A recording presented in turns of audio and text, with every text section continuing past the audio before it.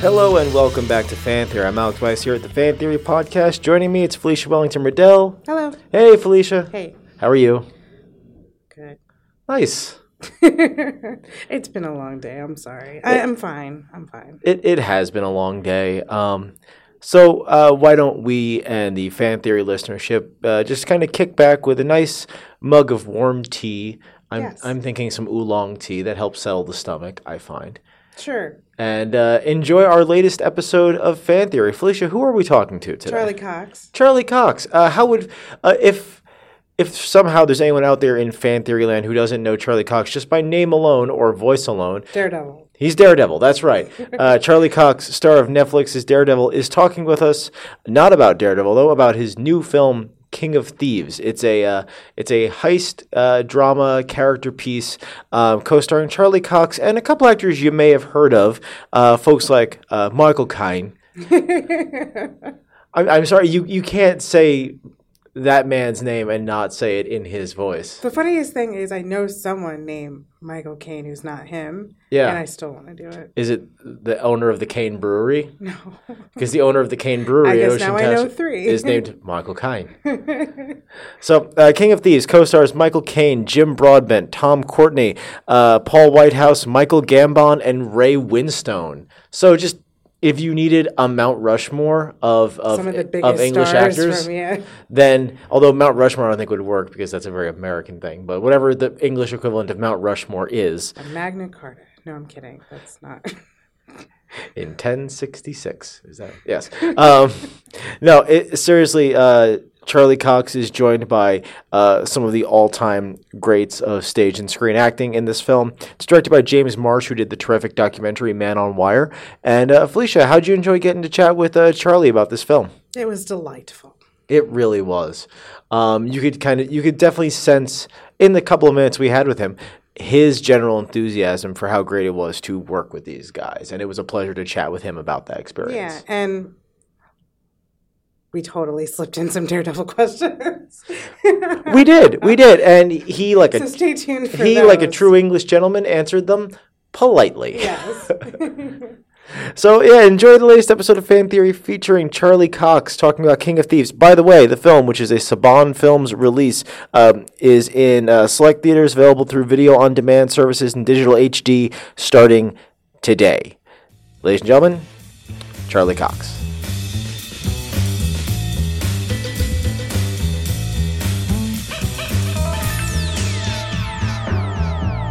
King of Thieves, it's a reunion with you and the director, James Marsh. He directed you in Theory of Everything. So what was that reunion like? Oh, man, it was such a thrill, to be honest. I'd had such a good time with working with James and had, really one of the best creative experiences of my life on Theory of Everything. Mm-hmm. And so to be able to get to work with him again was wonderful as it was, but to get to do so on this film with this cast was like, it's almost too good to be true. I remember when I found out they were interested in me, it was almost like I couldn't sleep for a few nights. It just felt like too good to be true. Yeah. Now he seems like a big documentarian. A lot of the things that he works on are these true stories. Does that give you, what's his direction like? Does that give you room to make it your own? Is he a little bit stricter with this is the true material? What's that aspect of it? I think that, the truth is, I think that's the way to go with a story like this. I remember thinking that was a very smart move because there'd been 2 other films about it. And also when you hear this story, it's one of those complicated ones to make into a film because it's almost if it hadn't happened in real life and you made a movie of it, you wouldn't believe it. Mm-hmm. It's too bizarre. It's too crazy, the story that happened. So I remember thinking that if you're going to tell the story, the way to make it is to make it in a documentary style. Mm-hmm. Make a fictional version of a story, but in a documentary style, so that it feels, it has the feeling of a true story. And obviously, if you're going to do that, then James Marsh is obviously your best candidate because he makes such compelling films and documentaries. Yeah. Now, here in America, it's not as well known, this heist that it's based on.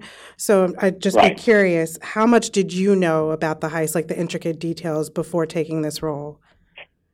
Well, I knew a lot because I was so aware of it, because I'm British, and I think I was in England at the time when it happened. So I remember reading about it. I remember seeing the news, and then I remember a few months later when it came out that the guys who did it were all like in their 70s, and how crazy that was, and what an incredible story, and blah blah blah. And so I knew that. I didn't know the intricate details, and obviously when I got the job, I started doing a lot more research, and Joe Penhill, who wrote the script, he'd been deep in the nitty gritty of the details and the police transcripts for a long time, so he shed a lot of light on the details that the public don't necessarily have. But the tricky thing for us, and the interesting thing for me in particular, was that the one character that we know very little about was Basil. He's the one that we had to kind of invent a little bit. We know he was there. We know he was part of the gang, but he's the one they never found. They don't know how old he is. They don't know his real name. They don't know why he was, they know that he was involved with shutting down the alarm systems, and that he was the one that was quite good with computers and the technology side of things. But other than that, there's almost no information on him. So that was quite fun for me to get to invent that a little bit with Joe and Jane. Now, for film fans like Felicia and myself, one of the little thrills about this film was the way your director very tastefully incorporates scenes and elements from some of your co-stars' previous work, films that a couple of folks out there might have seen in the past, and it really it drives home the magnitude of seeing folks like Michael Caine, Ray Winstone, Jim Broadbent all on the screen together at the same time. And what was that like for you to get to be in the same sandbox as this crew of guys and just, getting down to work together? Well, man, for me, it's like a dream come true. It's like I still kind of feel like I'm pinching myself that it happened. I'm still kind of amazed that I was allowed in the same room as these guys. I mean, don't forget, as a British actor, these guys are my heroes, man. Yeah. I've been watching them all my life, and to have all of them in the same room at the same time, and for me to be part of that is like, it will be one of the when I, at the end of my career, whenever that is, hopefully in many years from now, I will never forget that the time I spent on that film with those guys. And there probably won't be very many actors of my generation who got to work with those guys in multiple things, let alone all in the one same project. You know what I mean? So, yeah. Oh, absolutely. Put it this way: the only poster that I have of anything I've ever done in my house is of King of Thieves. Wow. So kind of continuing on this thread, your character Basil spends a lot of time on screen opposite Michael Caine's. Michael Caine being the legendary Michael Caine, I believe, is part of his name, right? So just continuing on this thread, being opposite him, spending all that time with him, I mean, what was that like? Did he have words of advice for you? Is he as charming as I believe he is? Yeah, he was just everything. He was just everything that you want Michael Caine to be. He was incredibly kind and generous and professional and nice to everyone, and just a great example. A great example of what an icon of any sort should be. And I would go into his trailer in the morning and we'd read the scenes together, and we'd chat a little bit. He's almost 10 years older than the character he was playing. So in some ways it's as much of a feat to what he achieved as it is what the character Brian Reeder achieved in pulling off the heist, it was just a thrill, man. It was a thrill, and obviously I didn't want to be someone who had a million questions, and I didn't want to be like a fanboy or anything like that, but over the course of a few months, he was kind enough to share some fun anecdotes over the course of his career and things that had happened on films he'd worked on, and it's always funny when you hear someone say, when someone says, well, I did this movie once called Alfie, and this is what happened. You're like, yeah, I've heard of it, man. Oh, that's funny. So, you're talking to us about a film today. American audiences are largely familiar with you from your television work, and you're also heading back to the stage not too long from now. Between those three mediums, film, television, and the stage, is there a medium that you prefer, you find yourself drawn to more than the others, or is it a joy for you to kind of balance between the three, between cinema, television, and theater work? Yeah, no, you can't really pick one. I always think it's a bit like saying, what do you prefer, music or film? They're just so different. And they all have something that you, if you're lucky enough to be able to do all three, then they all have something that you wouldn't want to lose. Obviously the great thing about theatre is the buzz of being in front of a live audience, doing the play from start to finish every night, and having that, have that you can't recreate that anywhere else, because it doesn't matter. It doesn't, when you're doing a film or a television show, if you fuck it up, you just go sorry and you do it again. You can't do that on stage. You have to kind of keep it going.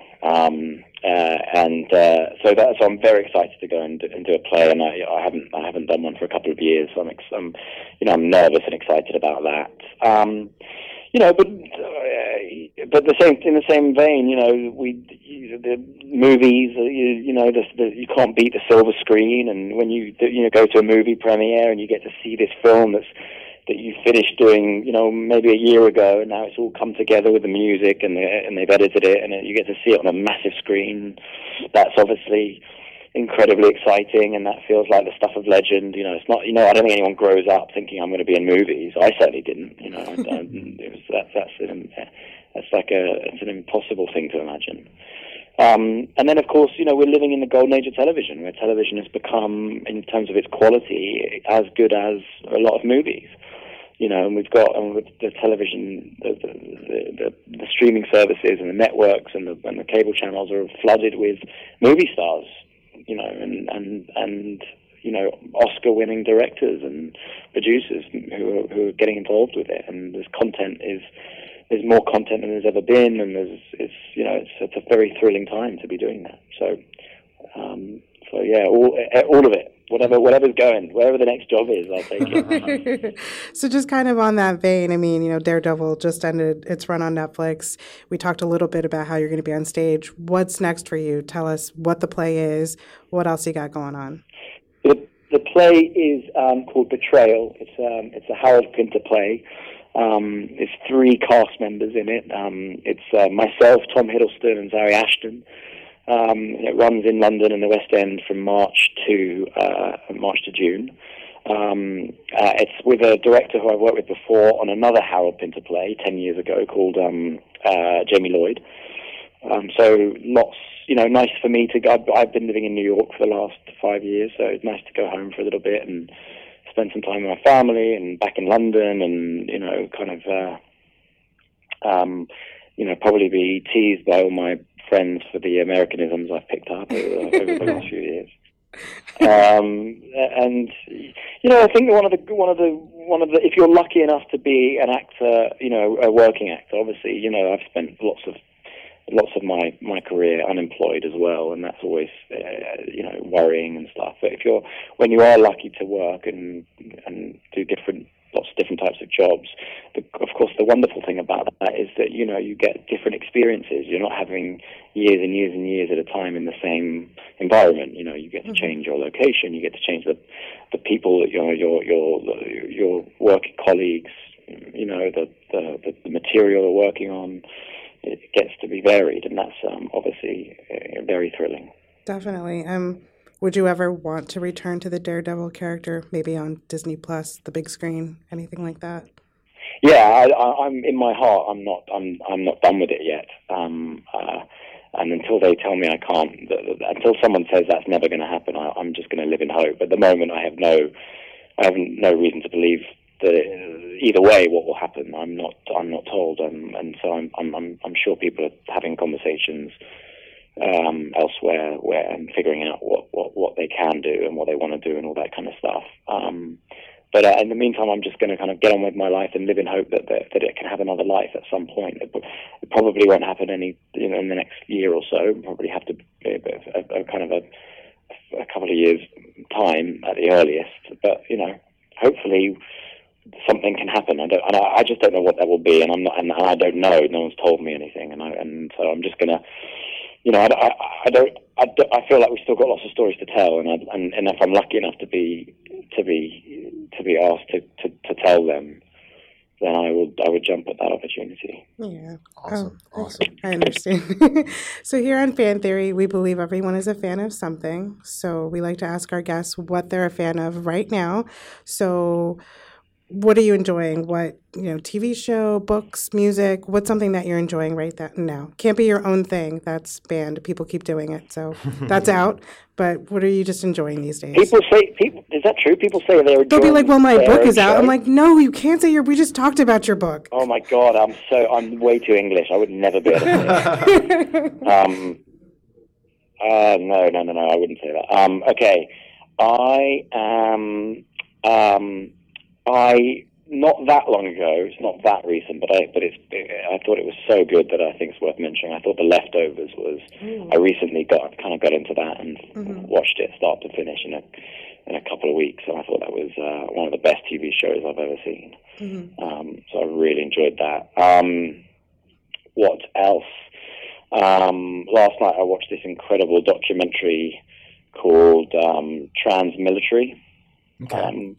Which is about transgender soldiers in the army, the U.S. Army. Interesting. That was very, very moving. So I watched that last night. Let's see. What else? Am I reading anything interesting? I just read *Sapiens*. It's a really cool book about the history of humankind. But I'm not very, a lot of those very detailed, smart history books that kind of go over my head. I'm not smart enough for that stuff. This is so good because it's very easy to read and it's very compelling and it reads more like fiction than it does like a history book. So I really enjoyed that. Awesome. I think that's kind of it. There's nothing else I can think of. Well, those are to be honest, my life at the moment is a little bit. I'm reading a lot of Harold Pinter stuff again. I'm reading his biography. I'm kind of getting ready for that. So I'm kind of in the Harold Pinter world. And on YouTube, they have when he was writing a lot of his early work in the 60s and the 70s, they would put the play on in London, and then it would get fantastic reviews, and then they would film it. But they'd film it in a TV version of it with the same cast. It was a different time then, you know what I mean? So they would get the same cast who did the play, and then they'd film it. They'd film a television version of it, and they're all on YouTube, and you can watch them for free. And if anyone's interested out there, go and watch, The Homecoming with Ian Holm, or The Birthday Party, and all these great Harold Pinter plays from the 70s, 60s, 70s. Awesome. Well, Charlie, it's been an absolute pleasure talking with you today, sir. Thank you so much for your time, and hope we get the chance to chat again soon. Thank you. Likewise. Thank you so much.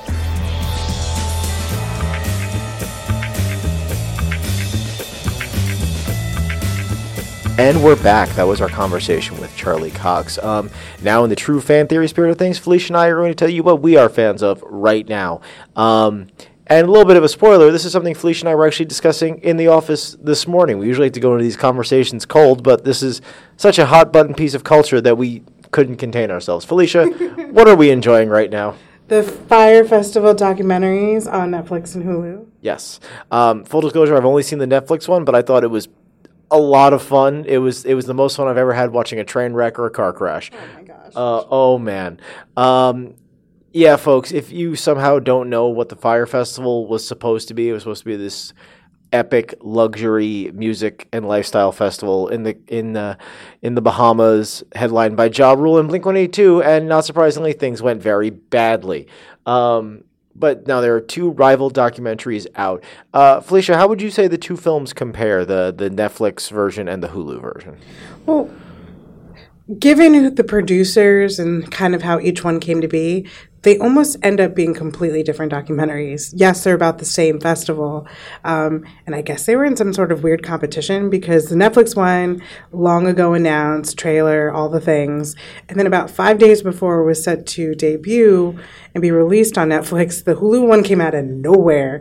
Just straight to Hulu. It's here. Here's the trailer. Watch ours first, kind of thing. I don't know what's up with that, but it kind of provided this interesting landscape where everyone's like rushing these think pieces. Everyone's rushing to watch both of them and compare and contrast. And I think the reason you're going to see so many say, I don't know which one's right for you, so watch both of them, is because they're so different in a way, in their conclusions, that they're like companion pieces to each other.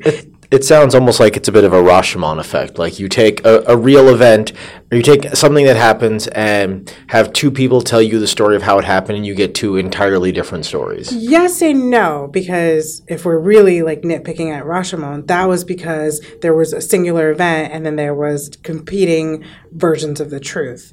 The reason why these differ, if you guys will allow me to wade into the weeds here, is because the Netflix version, in addition to having some Vice stuff, the Vice reporters, etc., also included the guys from Jerry Media. Jerry Media was one of the media companies that was working with Fire Media and the very famous, infamous now, notorious Billy McFarland to put on Fire Festival. They went. They flew down. They thought they were a part of it. And therefore, in my opinion, critical opinion, the Netflix version does spend a healthy amount of time almost exonerating not only them, but maybe others around Billy McFarland. There's definitely, in certain parties on the Netflix version, there's definitely an air of a covering of one's behind. No. Yes. And I'm not saying they did. I'm not calling anyone out or anything, but I am saying that is how it's structured. A lot of it is structured around look what he did. Look what he did. We knew nothing. Whereas with the Hulu one, also a lot of journalists, it spends a lot of, especially the first third of it, talking about influencers. There's a lot of social media commenters. There's other people that are kind of included that really talk about social influence and just how they played a large role. That's mentioned in the other documentary, but doesn't play as such as a key kickoff of the documentary. And then the other big thing about the Hulu one is they include interviews with Mr. McFarland himself, along with his girlfriend. So that gives an entirely different narrative structure to that documentary, because while you kind of, emoji, hand to face, oh, so I got to hear from this guy? It also then, again, narratively, every time he would say something bonkers in these now new interviews that they apparently paid for, they could just be like, nope, this is where that's wrong, this is where that's wrong, this is where that's false. He said this about when he was a child, and look at the long string of, it talked not only about the social influence, but also just the many crimes of Billy McFarland. And so that isn't exactly the face that they present, I think, in the Netflix one, which was more, did also talk a lot about the people who were victimized, including the very people around him. This one, the Hulu one, is kind of like, everyone's at fault. Everyone is at fault. He had a long list of scams. He is a scammer. It pretty much calls him to his face. I mean, he was there. They were talking to him. Yeah. And it basically says, everybody went down with him. Everyone contributed to his mania. And so, yes, they examine Fire Festival. They examine all the rich kids who, I think the internet laughed at when it just didn't come to be. And they were just like, I'm sorry about your toast and your tent. Person who could, afford to spend $10,000 on a luxury event. But, I think what gets forgotten in that is it's easy to call out like the $50,000 non-existent luxury house that never existed. But what about the people who scrounged together money to have a one-time experience based on the kind of lives they see led on Instagram? Yeah. What about all those people who worked, particularly the ones in the Bahamas, who were contracted to help work this, who had the restaurants, who were coming out to work on site, who never never got paid. I mean, they basically disappeared in the night, everybody, and no one thought about them. So it isn't just rich kids getting scammed. It was a whole lot of people getting hurt. There were people who worked for Billy McFarland, and they were basically brought in a room, and he's like, can't pay you, get out. Didn't lay them off. They couldn't get unemployment, apparently. I don't know actually how that worked out, but they were like, if you don't lay us off, we cannot collect unemployment. And, you know, so those people were left out to dry. All this work they've been doing for years for him, having nothing to do with the festival and not a paycheck, not a... Yeah. So they do end up being like these puzzle pieces that fit together to tell the larger story of what we know. And me, as a journalist, I love it. Give me more. Like, I kind of like fitting them together and seeing how they pair up because they're telling different stories.